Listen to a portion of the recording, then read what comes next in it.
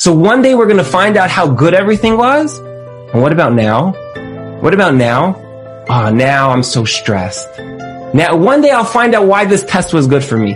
One day I'll find out why this sickness was good for me. One day I'll find out why COVID was good for me. One day I'll find out why my parents were good for me. One day I'll find out why my family was good for me. One day I'll find out why my shidduch was good for me, or my broken shidduch, or my divorced sister, or somebody that fell down a flight. One day I'll find out, and then I'll be happy.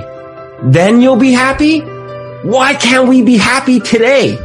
If we lived with real emunah, that kol ma'avid rachmana l'tavavid, everything Hashem does is for the good, and we really truly believe that. We have to wait to die, to pass away, to come up there, and Hashem says, by the way, you lived your whole life so down, when everything was so good, and you didn't recognize it?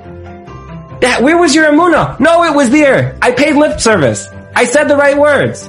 That's not Ivdu as Hashem b'simcha. Ivdu as Hashem b'simcha is recognizing that Hashem is the Makar HaBracha. And when you say the words, and this is what I hope that we can take on for the next month, when you say the words, Baruch Atah Hashem, we are not saying, blessed are you Hashem. We are saying, Hashem, you are the Makar HaBracha. You are the Makar HaBracha.